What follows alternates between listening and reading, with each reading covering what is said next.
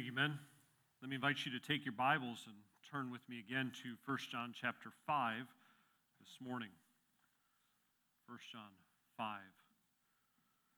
As most of you know, we were on vacation a couple of weeks ago, and part of what we did was stop out in Illinois and see my parents for a little bit and enjoy some time with them.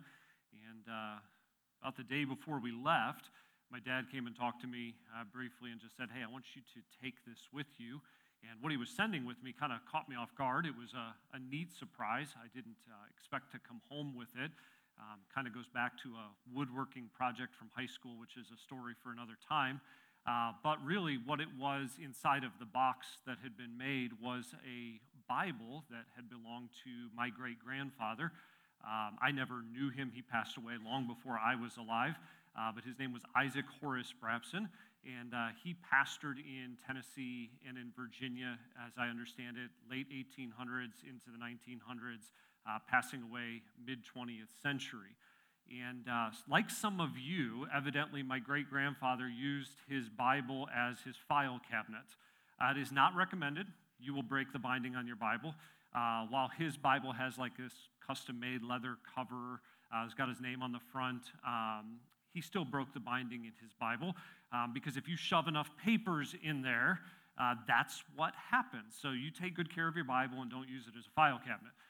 Nevertheless, yesterday I was kind of flipping through it because I hadn't really taken time since we'd been back to see kind of what all was tucked in there. And I came across one document that was particularly interesting. I brought it with me. It says contract for deed, and it is just one piece of paper. And I thought, man, that's kind of crazy. That with one piece of paper you can buy, or could at one point buy land. If you've ever signed a mortgage for anything, here's your 200-page document.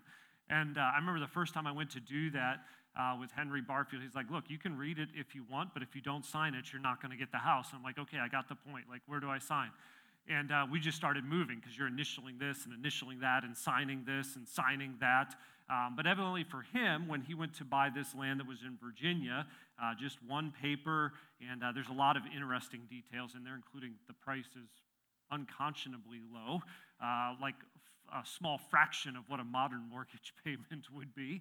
But as I was reading through it, and I guess just the way things work kind of coming into today, it stood out to me that his name is there, his wife Laura, my great-grandmother's name is there, the owner of the property previously has their name there, and then there's a section next to it that says attested by, to go, here's someone who looks between the one who is selling and the one who is buying and says, yes, I am giving witness to the fact that all of these people showed up on this date, they signed this document, I'm a third party, I agree, they signed it, it's a legal document, it's good. So that I guess, if there's ever dispute, we can go back and say, yes, let's talk to so-and-so, they validated. We go through that with all kinds of things today to have documents notarized, to have multiple witnesses sign things.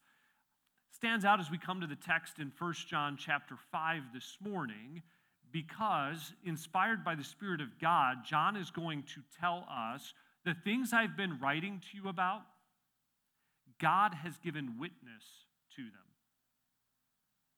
They are attested to by the Creator, by God Himself. And even as we read earlier, we'll come to this near the end of our time this morning, he says, look, if you believe the witness of men, the witness of God is greater.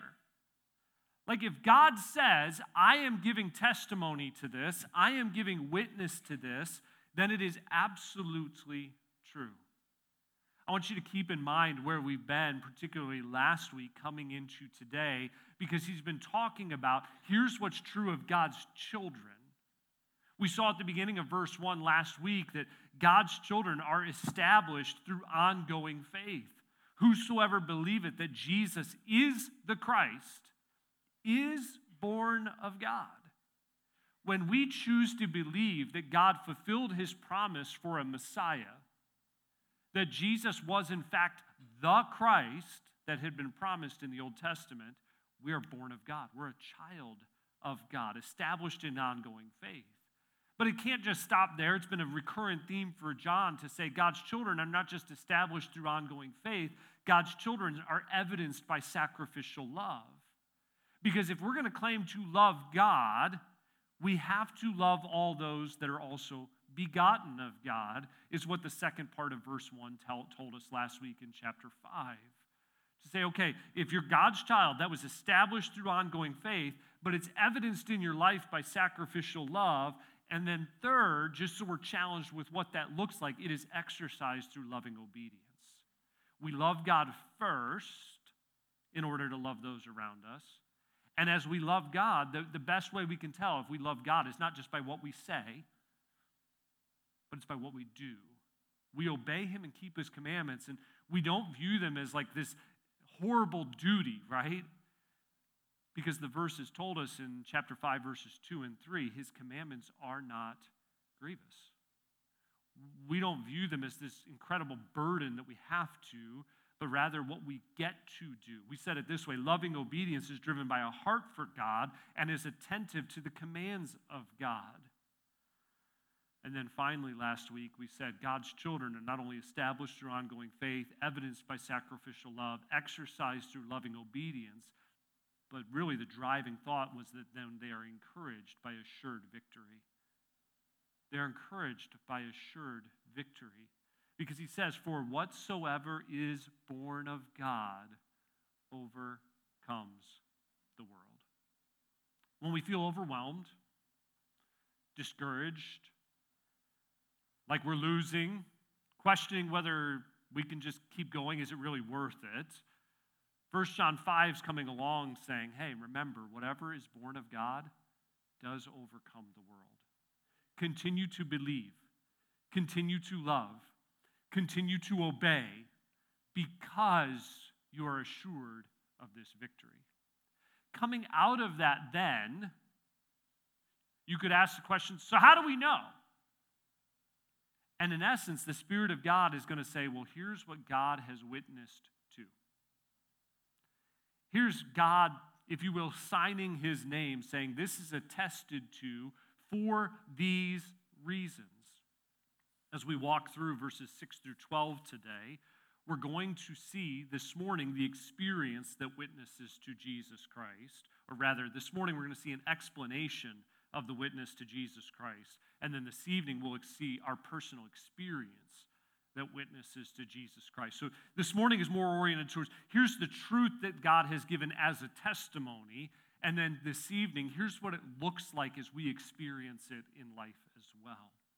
So let's jump into the text here again. 1 John chapter 5, starting in verse 6, we read, this is he that came by water and blood, even Jesus Christ, not by water only, but by water and blood, and it is the Spirit that beareth witness, because the Spirit of truth. John has been focused much in his writing on assurance. How do you know that you know? We've highlighted along the way the phrase where he says, by this you know, by this you know, by this you know. He's emphasized that belief is non-negotiable for assurance. It's assurance. And now he's going to say, look, we still want you to know these things. Here's the witnesses that God has given. Again, it's a concern not just of John, but even of Jesus. We touched this briefly as we started talking about Old Testament on Wednesday night. But Jesus himself says, hey, I want you to go back to the Word. I want you to see what God has put there to know that Jesus really is the Christ, that he really is the Messiah. It's John 5:39, John's writing again, but Jesus said it this way, search the Scriptures, for in them ye think that ye have eternal life.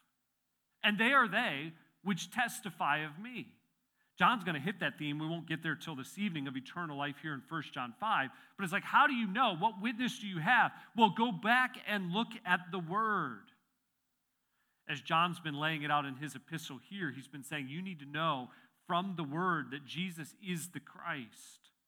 It's been a while since we were there, but in chapter 2, verse 22, he said, who is a liar? But he that denieth that Jesus is the Christ. It's someone who denies that Jesus is the Messiah is wrong. They're lying. He says he's Antichrist that denies the Father and the Son. And then we've already read 1 John 5:1, whosoever believeth that Jesus is the Christ is born of God. But he's not just been saying Jesus is the Christ, he's been saying Jesus is the Son of God. And to deny that means false teaching. And we'll get here in just a few moments, but I will tell you at this point that John, in part, in 1 John 5, is coming back to the theme of chapter 4 with these false teachers, these false prophets, and how you evaluate that. We said Jesus is the incarnate Son of God. Remember 1 John 4, we're told to try the spirits or test the spirits. And verse 2, we read, "Hereby know we the Spirit of God." How do you know if this is from God's Spirit? Every spirit that confesseth that Jesus Christ is come in the flesh is of God. John now in 1 John 5 is saying, well, let's come back to this. Let's look at Jesus as the Christ, as the Son of God, but he gets very concerned with this idea of giving witness. Again, that's why we started the way we did in terms of attesting to or giving testimony to. If you were to scroll down through verses 6 through 12, you would see that this word witness or bearing record or testimony shows up 9 times in verses 6 through 12. The Greek word behind it is familiar to many of you. It's the word for martyr. The idea of I am being a witness to, or I'm giving testimony to what I have experienced, what I know to be true, and yet here the one witnessing is God through at least 3 means in the text, and in all 3 cases he's pointing to his son, Jesus. The witness for John's readers in the first century was important. I would remind you, John writes near the end of the first century, both in his gospel, his epistles, and in the book of Revelation. And as they get further from the time when Jesus was present on the earth, John's writing to say, hey, we're giving witness to this, we're giving testimony to this. Jesus really was the Christ. Here's the witness that God gave to his son. He needs to be believed. And yet here we can stand 2,000 years later, and the need is no less different for us to go, Jesus is the Christ. He is the Son of God. He is the one that we need to believe on. As John lays out the evidence to this witness or this explanation in verses 6 through 9, he points to the work of the Trinity throughout verses 6 through 9. Many see it in verse 7. There are some that have concerns about that verse. We'll leave that for another time.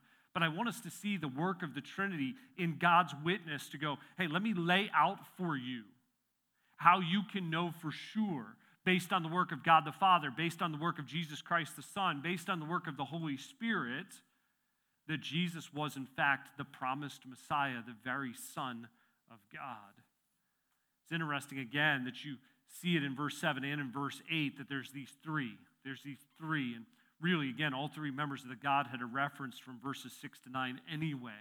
But the idea seems to be both from the Old Testament law, echoed by the words of Jesus in Matthew 18, that whenever you have 2, 3 witnesses, that's how every word is established. That's how you know this is true.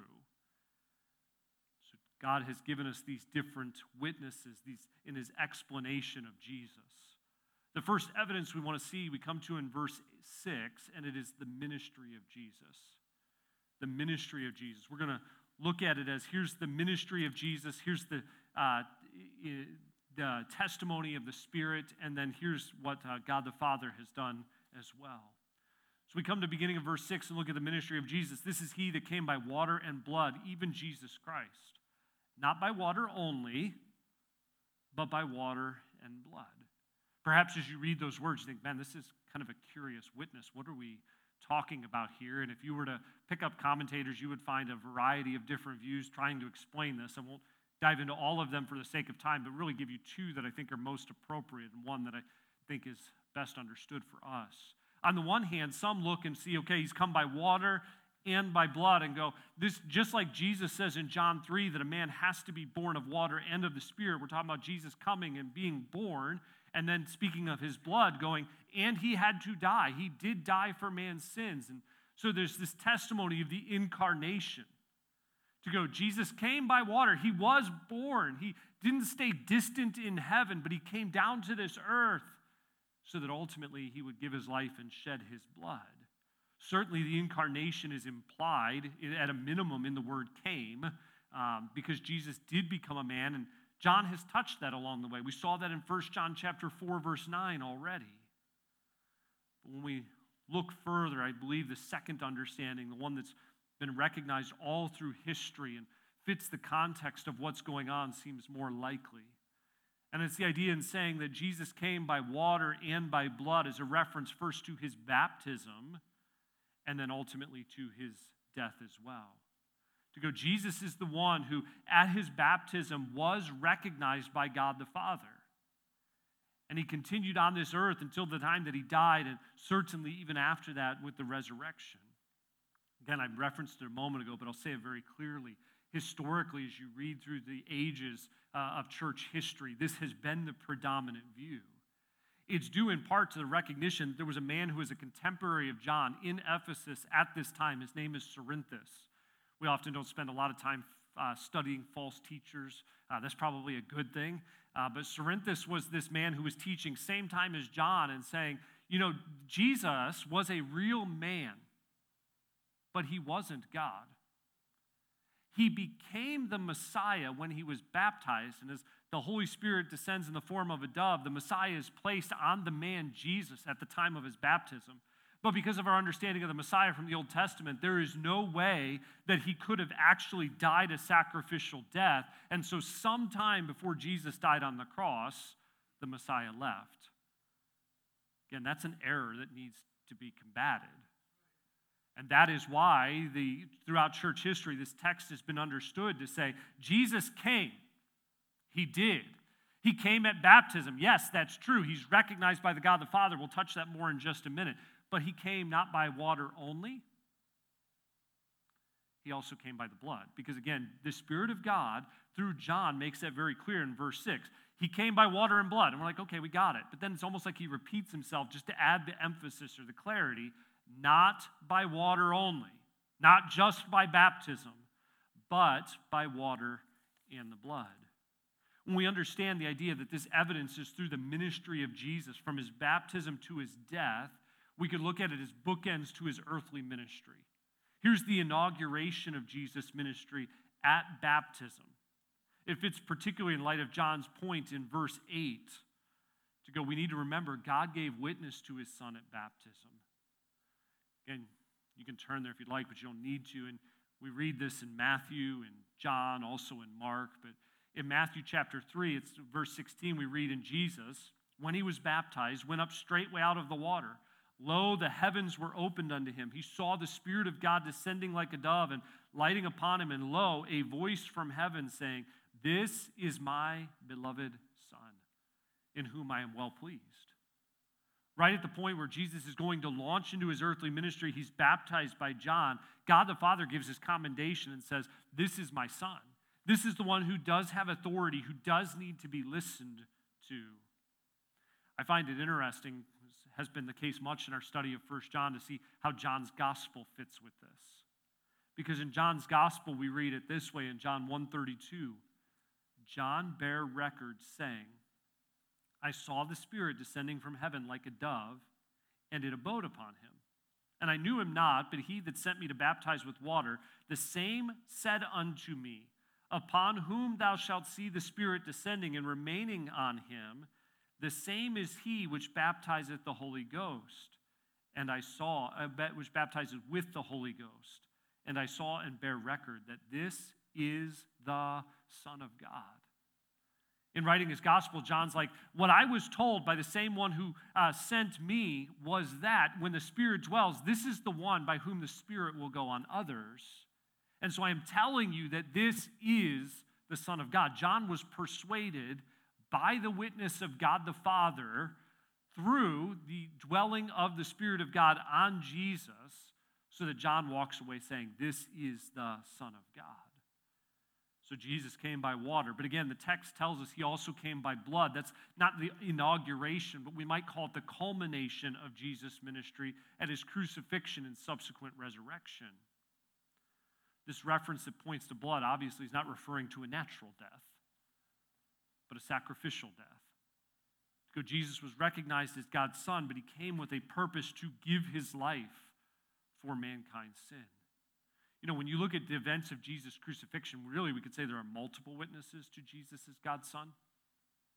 There's probably more than what I've listed here, but Think back to what you know to be true from Scripture about Jesus' death and all of the miraculous things that happened that went beyond what would ordinarily have occurred. You can listen to Jesus' words of prayer to the Father, asking for forgiveness and commending his Spirit before he gives up the ghost. You could witness and consider the fact that there's darkness upon the earth for the span of hours, or the earthquake that occurs and the graves that are opened, or the rending of the temple veil from top to bottom. Those are all certainly miraculous things, but in preparing and where the Lord took my mind, I think really just of the testimony of one who witnessed it, who saw what God allowed to take place there. And we listen to the words of a Roman centurion repeated through 3 of the Gospels. He gets the witness of blood. Because that Roman centurion, whether you're in Matthew 27:54 or Mark 15:39 or Luke 23, verse 47, says, truly, this man was the Son of God. He gets it. I mean, at baptism, God says, this is my Son. With all that takes place at crucifixion, this Roman soldier recognizes, yes, truly, this one was the Son of God. They point to the uniqueness of Jesus' person and his work. So in part, God gives witness to his Son through his baptism, through his death. But as we come to the end of verse 6, we see, secondly, the second witness is the testimony of the Spirit. The testimony of the Spirit. Now again, whether you read John's account, which really focuses on it, or you go back to Matthew's in Matthew 3:16 and 17, which we also read, you see the Spirit of God present in baptism. But even beyond baptism, we're told here it is the Spirit that beareth, and it's present tense. The idea, the Spirit of God is the one who is ongoing, giving witness because the Spirit is truth. The role of the Spirit is to validate Jesus Christ as the Son of God. I mean, we know it to be true experientially, although I don't want to put a high priority on that. I want to put a high priority on biblically what's true. It's true biblically as well. That when we're convicted of sin, who is doing the convicting? It's the Spirit of God. Remember 1 Corinthians 2:14, the natural man receiveth not the things of the Spirit of God, neither can he know them. They're foolishness unto him. Why? They're spiritually discerned, or the idea they're discerned by the Spirit of God. Even in context there, God's promised all these wonderful things, but we can't know them, but he's revealed them to us by his Spirit. It's not the spirit of the world, it's the Spirit of God. Here we're being told that the Spirit is the one who bears witness, whether it is at conviction or it continues at the moment of conversion, or it certainly ought to persist in everyday life. Maybe if I can jump ahead to what we'll look at more this evening. If the Spirit of God is bearing witness in your experience that you're a child of God, it's really important that we don't grieve the Spirit of God. You talk about a battle for assurance. When we walk away from God and live for ourselves and live in the flesh, we start to go, I don't know if I am. And in some cases, I don't even care if I am. Part of the way we remain sensitive or assured of our relationship with God is by remaining sensitive to the work of the Spirit, because he bears witness as the Spirit of truth that Jesus is the Son of God. He is the Savior. This idea of bearing witness in an ongoing way echoes Jesus' own teaching. Remind you of it briefly from the Gospel of John. John 15, verse 26, Jesus said, when the Comforter, this Paraclete who comes alongside, when the Comforter is come, whom I send unto you from the Father, even the Spirit of truth, consistent language from John again, even the Spirit of truth, which proceedeth from the Father, he shall testify of me. The role of the Spirit is to point us to Jesus. John 16, one chapter later, verse 13, we read this, howbeit when he, the Spirit of truth, is come, he will guide you into all truth, for he shall not speak of himself, but whatsoever he shall hear, that shall he speak, and he will show you things to come. He shall glorify me, Jesus says. The point there, again, being the Spirit's role is not to draw attention to himself, but to point to Jesus as the Spirit of truth, to give witness to the fact that Jesus is the one that we need to believe on. It's interesting to me in 1 John 5, when it says he is the Spirit of truth, that both the word spirit and actually the word truth have the article in front of it. We could very literally translate it. He is the Spirit of the truth. He's both. It calls to my mind what Jesus himself said in John 14:6 about himself. He says, I am the way, the truth. Not like one of many truths or a possible truth, but the Spirit of God is the source of exclusive, authoritative, divine truth. So we do well to heed the witness God has given through the ministry of the Spirit, the testimony of the Spirit. We've looked at two explanations, the witnesses God has given to Jesus Christ. We've said here, first, look at the ministry of Jesus from the time of his baptism all the way through his death, and even in between that, we could look at all the miracles he's done. But beyond that, then we looked at the testimony of the Spirit. Now, third, finally, the superiority of God. The superiority of God. Verse 9, if we receive the witness of men, that's that word martyr, the witness of God, the testimony of God is greater. For this is the witness of God, which he hath testified of his Son. Here the Apostle John makes an argument from the lesser to the greater. Well, look, if we come together and in the mouth of 2 or 3 witnesses, every word is established, and we take the words of men and we use them to validate, here's what's right, here's what's truth, we need to understand that the witnesses God has made are even greater in the way that he's chosen to testify of his Son. You know, we walk through a text like this that's somewhat informational or explanatory. Like, okay, great. And so often today in our kind of convenience-minded Christianity, we're like, well, so what do I do? But I would have you note the priority John gives us here to go, you need to have these things nailed down, that God has chosen to witness to his Son in a specific way. To go look at his baptism and the Father's commendation. Look at his ministry and what Jesus has done. Look at his death. This is not what you would expect God to do. He's witnessing to his Son. Be sensitive to the role of the Spirit, because it is through the Spirit that God has intended to testify of his Son, to glorify his Son through his work. And so if God is willing to demonstrate his love and appease his justice in sending his Son to die, if he's willing to send his Spirit to convict sinners, to convince of the truth, to indwell believers, then we should heed God's witness there as well. It's on that platform then that John is going to begin to say, so, because God has witnessed to his Son in this way, you can know if you've believed this, here's what's true. But here's what it looks like.